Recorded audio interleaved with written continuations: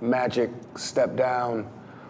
What was that? How did you find out? Yeah, what was that process like? Not through him. You found out Magic stepped down through him. Yeah, he came to locker room. Yeah, and I found out from Randy. Between my stretching session, my right hand comes to me and say, Magic just stepped down. And I'm like, man, get the fuck out of my face, you bullshit.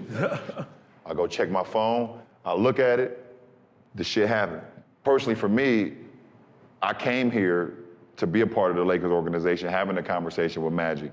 So it was just weird for him to just be like, I'm out of here. And not even have no like, hey, Bron, kiss my ass, I'm gone. It wasn't even that. Yeah, but it was different for me. Like when I was like, damn, this shit crazy. And I took a minute and I was like, yo, Kuz, what we doing tonight? Jordan, that was just LeBron James and Lonzo Ball discussing the moment they found out Magic Johnson left. Are you absolutely shocked like I am about Lonzo Ball? Just like, yo, Kuz, where we partying at? Like, what's the move tonight? I'm changing my catchphrase after this. It's no longer going to be, hey, Raj, how you doing? It's, hey, Raj, what we doing tonight? Hey. Yo, we not getting traded. That's what we doing tonight. Because, that's what Magic Johnson was all about. Like, this is obviously something that is making Lonzo Ball very happy.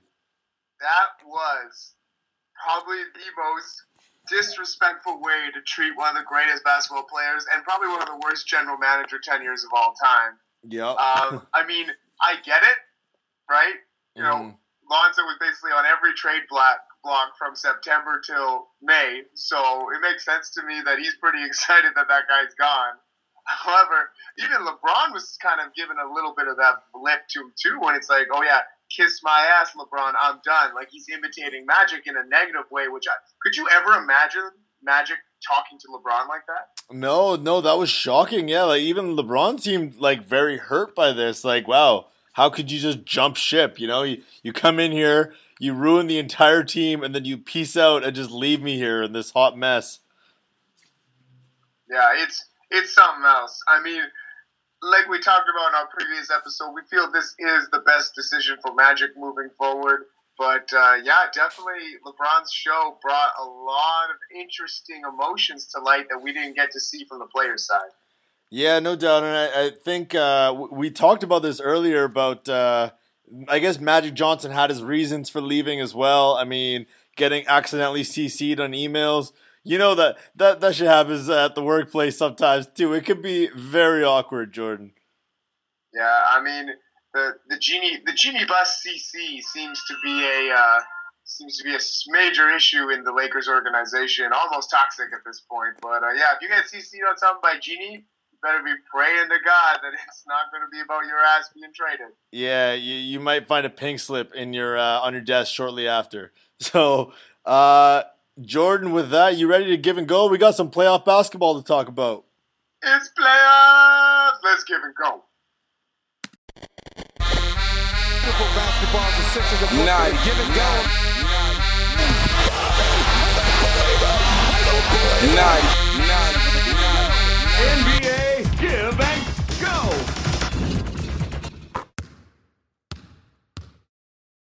Ladies and gentlemen, welcome to another fabulous episode of the Give and Go podcast. This is one half of the Dream Team. It's your boy, Raj Sharma. And I'm here with my main man, Jordan Taylor. Treating the Los Angeles Lakers like an NBA 2K franchise, just like I do every weekend. Hey, yo, Raj, what are we doing tonight? Okay, Magic, relax. We are here.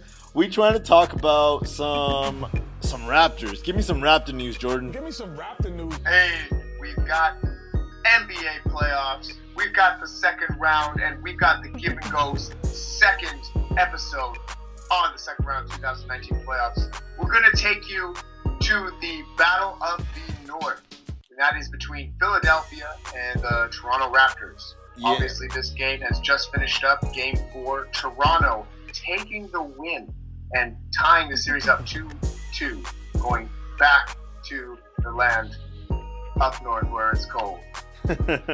Raj, what do you got to say about another dominating effort by the Toronto Kawhis at this point because there's only one player that's keeping that team in this playoff competition, and that would be Kawhi Leonard. Man, having that juggernaut in this sort of like must-win game, oh my goodness, he was absolutely unbelievable once again. It's amazing just watching the way he works. He gets to exactly where he wants to get.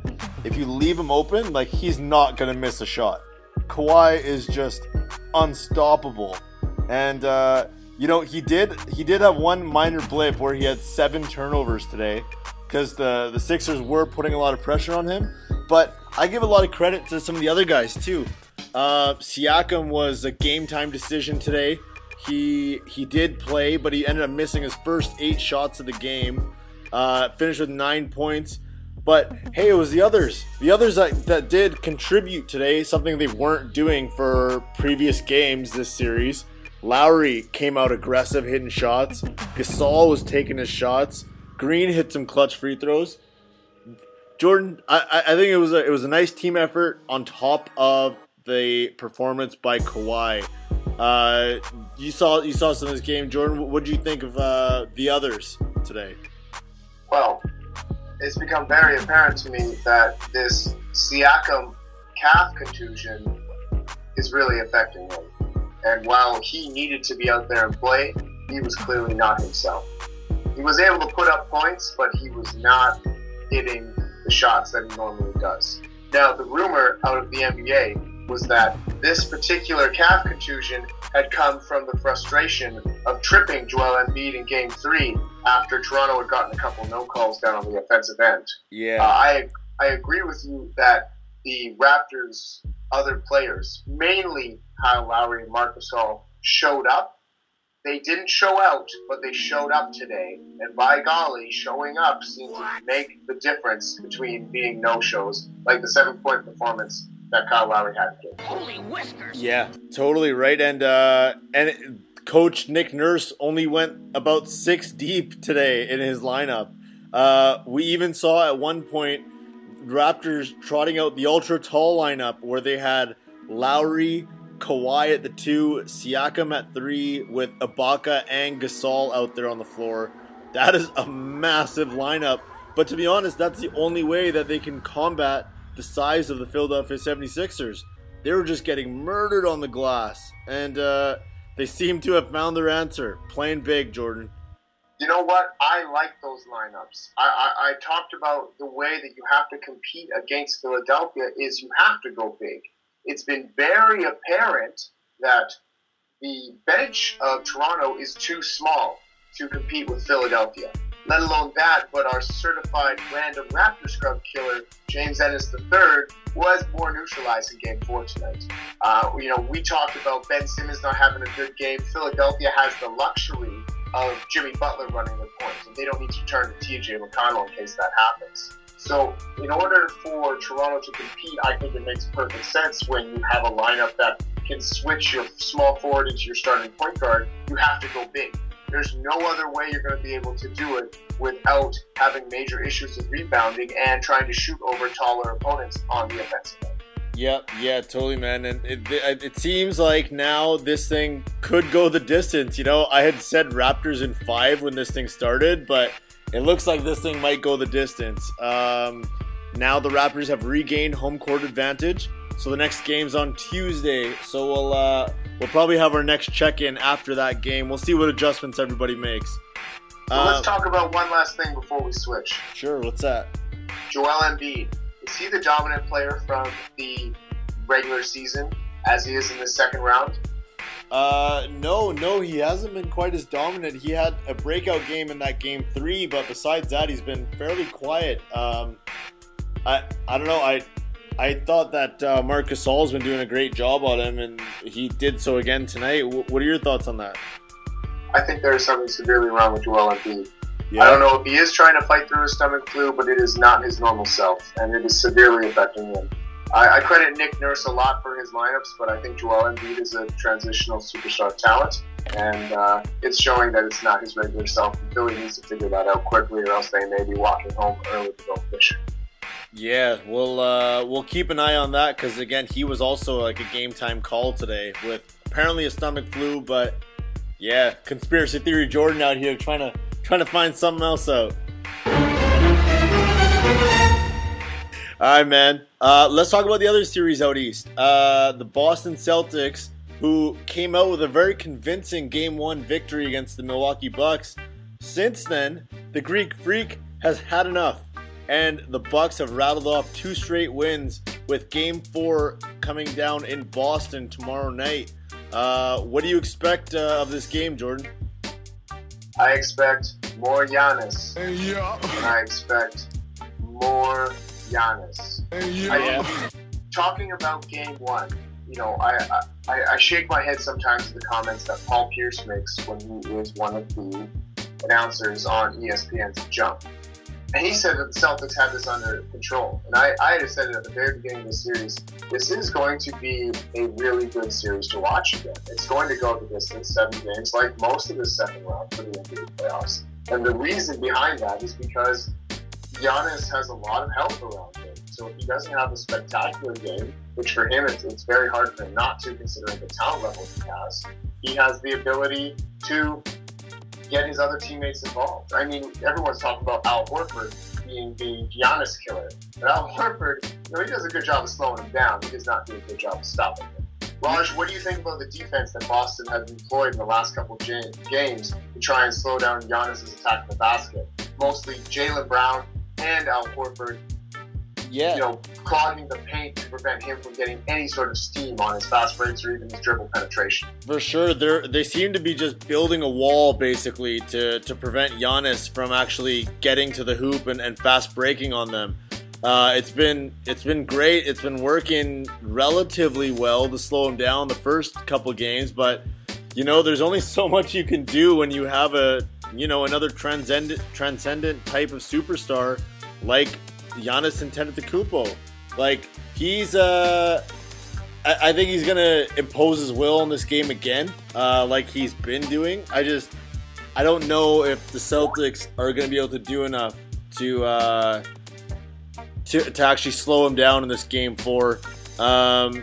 They'll need a big performance out of their bench and out of Kyrie if they want to get this next game in. They've been trying all sorts of people on Giannis, and they're going to need a team effort for sure to pull out a win here in Game 4. Well, let's look at the stats from Game 3. I just want to bring a couple things up before we move on here. Obviously, Milwaukee Booty, our good man Mike Budenholzer, made the change, and rightfully so, put Sterling Brown onto the bench and replaced him with Nikola Mirotic, sliding Keith Middleton to the shooting guard position. That's allowed Mirotic to play a little bit more minutes and in a little bit of his more natural position, and it's getting a lot more guys open.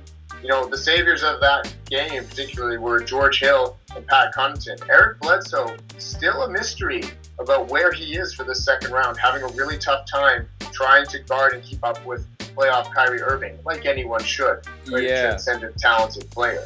So I don't think it's, I think everybody is playing well. I think what's really going to come down to here is who's going to be that guy that steps up in that particular game. We know Giannis is going to get 25 to 30. We know Kyrie's in that same category. It's the guys behind them. Mirotic, Middleton, George Hill, Bledsoe, Lopez. Who's going to step up behind them to keep them in the competition? Yeah, no, I hear you, and we finally had Jason Tatum sighting in the last game. He was averaging 5 points a game up until the last game, where he broke out and had a 20-point, 11 rebound game. So I think the young Boston players benefit from playing at home. So in my opinion, this is a must-win Game 4 for the Boston Celtics. Otherwise, Game 5, winning that in Milwaukee is going to be tough for this young Celtics squad. Absolutely. Now, before we move on to the next sequence, do you think the refs are favoring Giannis with superstar calls? Kyrie Irving came on after Game 3 and said that it was ridiculous how many calls Milwaukee and specifically Giannis was getting when driving to the basket. Man, I don't know. This is just something that happens in the NBA. I'm getting a little tired of hearing about all these players complain about reffing and complain about, that seems to be the only thing anybody wants to talk about these days. Similar to, the Golden State-Houston series, where all anybody wants to discuss is, are the refs giving James Harden enough calls? Are the refs giving Giannis too many calls? Or, we need to talk about what they're actually doing out on the floor. And, the Milwaukee Bucks, they made adjustments, and their bench came to play. George Hill, Pat Connaughton, they stepped up big time, and they got the win for them. So I'm not rolling with that Kyrie notion, because he gets plenty of those calls himself. Yeah, it's about basketball. It's not about the referees making those whistles. Agreed. Totally, man. Let's move out west here, Jordan. Let's talk about the game. Man, what a game we had on, Friday night, with Game 3 of the Portland Trailblazers versus Denver Nuggets, where that game went to quadruple overtime with the Portland Trailblazers taking that win. And I'll talk a little bit also about the Game 4 that just happened today, with Denver then coming back and tying the series up tonight. Jordan, what were your thoughts on that quadruple overtime game? And Raj, I'll have you know, I went out to the bar, had some drinks with some friends, and was stumbling home, and the game was still on when I got home. Yeah. It was like past 11:30, and the game was still going. Unbelievable. And what a game. I mean, you want to talk about some epic stat lines. It has been Denver's Nikola Jokic for a triple-double. He played 65 minutes that night. And the other guy I got to give a shout-out to is CJ McCollum with 41. And he also had 60 minutes. 60 minutes, Raj. That's almost the equivalent of 2 games at some points here. That is a lot of minutes. And for these guys to not foul out, continue playing at that high level, that's impressive. I mean, there's some talk about Jokic elbowing Enes Kanter on the free throw line, already having a separated shoulder and potentially causing more damage. A lot of people are talking about how that's a dirty play. Raj, anyone else in this series particularly that has stood out for you, or a la coming out party in Denver and Portland series that you want to talk about? Yeah, man, I want to talk about the young shooter there, Jamal Murray, the Blue Arrow, as he likes to be called. He's had back-to-back now 34-point games in this series. He is absolutely busting out and showing why he is currently the top Canadian player in basketball. I just think his all-around game, his composure, his ability to hit clutch shots, he's got the full package here. I've been a big supporter of this guy from early on in his career, before he was in the NBA, watching him take Team Canada to a gold medal against Team USA in the junior level. So I absolutely love his game. He's improved a lot. And, Jokic, he had his 4th triple-double of the playoffs tonight, actually, when they're the series-tying game. Incredible basketball, high level being played by both these teams. Whoever comes out of this series, man, they've worked their asses off to get to that point. And it's a dogfight out west, like we always thought it was going to be. And you know what? Shout out to Enes Kanter, man. I know he was getting a lot of flack when he was playing for the Knicks and all sorts of things earlier this year, but man, he puts his body on the line for that team. Like, I've had separated shoulders, and I know what that feels like, and for him to be out there playing despite all that, like, it's insane to me. Like, I don't even think he should be out there playing right now, but he does it all for the playoffs, man. He's working for that. I just that's all I got on this one, man. It's tied at 2 games apiece, and we're going back to Denver now for Game 5. So the Nuggets, they've got home court advantage back. Enes Kanter should not be playing. I'm serious about that. He had 5 points and 10 rebounds tonight. He was not effective for the Portland team. So he's got to get out, and we've got to get somebody else to step up. A Zach Collins, and we've got to activate this Scala BCLA. You know what? It sounds crazy, but I just don't think that a separated shoulder Kanter is going to get the W done for Portland. Well, they don't have many other options, man. Like outside of Cantor, like Collins just is not big enough to handle Jokic at all, and neither is Myers Leonard, and neither is Labissiere. Like they don't really have anyone else because of the unfortunate injury to Yusuf Nurkic. So I think Jokic isn't a bruiser by any means. Oh, yes, he would be a challenge to keep off the boards, but he's a finesse. The boy is a finesse center, and I feel like Denver is taking advantage of Cantor right now, and hence the reason Nikola Jokic is averaging a triple-double. You know, so it's not working, guys. You need to figure out somebody else who's going to slow Jokic down. Because if you slow Jokic down, you slow Denver down. Well, easier said than done, man. Agreed. Yeah. Well, Jordan, let's talk about the very last series that we haven't reached yet. This one, the Rockets, a desperate Houston Rockets team, played the Warriors as tough as anyone could. And they pulled out the overtime victory last night, Saturday night. Spectacular games from James Harden and Eric Gordon especially was impressive to me. And now it's 2-1 and the Rockets have a glimmer of hope, Jordan. Like, do you think the Rockets have any chance of making this a series? Yeah, you are so right. Going into this game, I was expecting a lot more of the Golden State, and I was quite concerned for Houston's future based on them potentially getting swept out of the second round by Golden State. I want you to speak a little bit more about Eric Gordon. Obviously, I'm looking at 30 points, 45 minutes of play, shooting over 50% from the field and 50% from the three-point line. It looks like he just got hot. Did you see something else that I missed in that game that would speak to Eric Gordon being on the court more than just being a spot-up shooter? No, that was it, man. They needed secondary offense, and Eric Gordon did that. He's unafraid of that big moment. You know, like he thrives. It wasn't something I envisioned him being. You know, like I didn't think he was that type of star player, but he's really emerged this playoffs. And he's given James Harden a lot of relief here as a secondary scorer to take a lot of the pressure off. I think he had like 6 or 7 threes in that game. And, you know, as much as this was the Rockets taking that win, it was also a lot of the Warriors and particularly Steph Curry not grasping the opportunity to steal this win from the Houston Rockets. Curry had a missed layup and a missed dunk in the final 2 minutes of the game. Jordan, is it just me or does Steph Curry look a little hobbled out there? He's looking very injured to me. He just doesn't seem to have the same explosiveness and quickness that I'm used to seeing from him.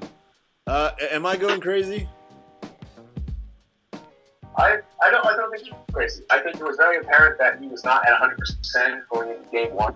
Both him and Clay being counted as questionable for that game one period. But they're playing through it, and they're playing 40-plus minutes a night because there's no one else that they can play on that bench consistently against guys like James Harden and Chris Paul. They have to be the ones out there. You know, I talk about Enes Kanter, having a hard time. Could you imagine Quinn Cook on Chris Paul or Quinn Cook on James Harden? They'd be cooking themselves into a playoff loss. That's what they'd be doing. Yeah, it'd be disaster. Barbecue chicken, as Shaq likes to say. I think the most important thing we have to realize is that this is the Golden State Warriors we're talking about. So, you know, Kevin Durant, 46 points over 50 minutes on 45% shooting. You don't have to be at 100% when you've got that much offensive firepower.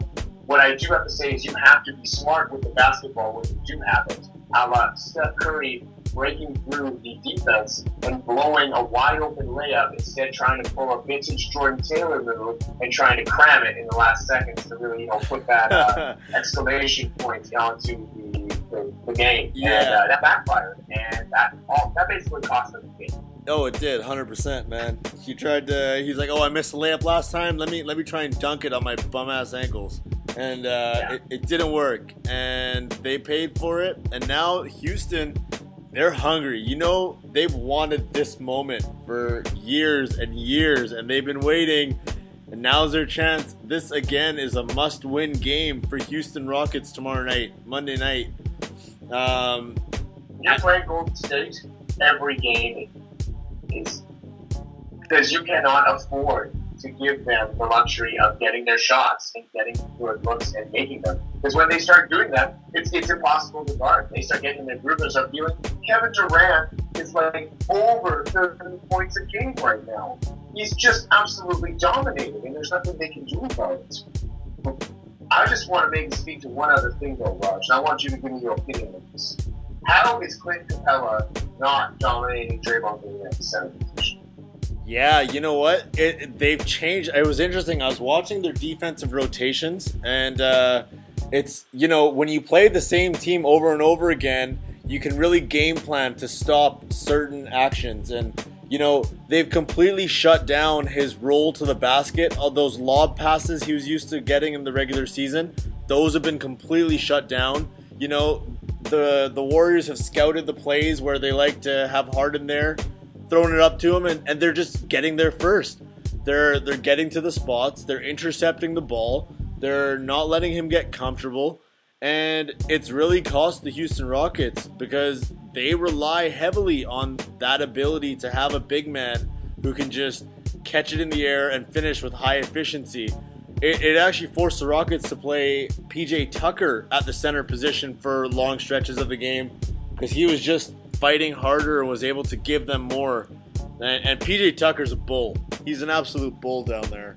So it'll be interesting to see if Mike D'Antoni can counter that and find other ways to get Clint Capella involved, because that was one area where I thought the Rockets had an advantage over Golden State with Boogie Cousins being out.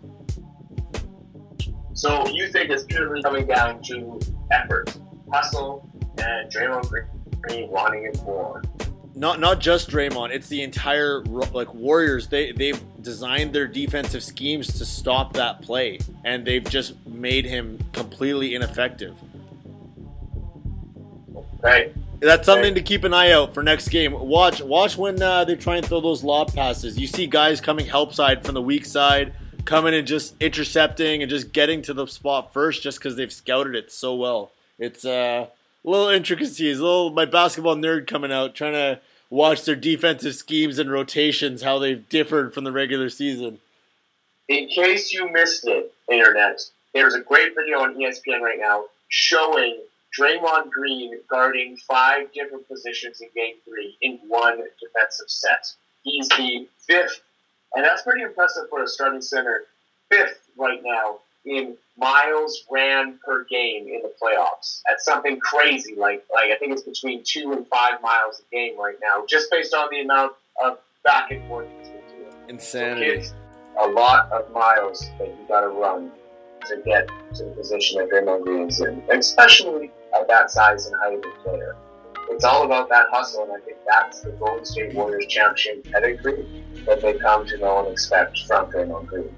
Yeah, totally, man. He is like the heart and soul of that team. He fuels them and gets them going when they're down. So it's interesting. He's reemerged here, and he's gonna have a major factor here in Game 4 if the Warriors want a chance to completely close the books here on the Houston Rockets championship run.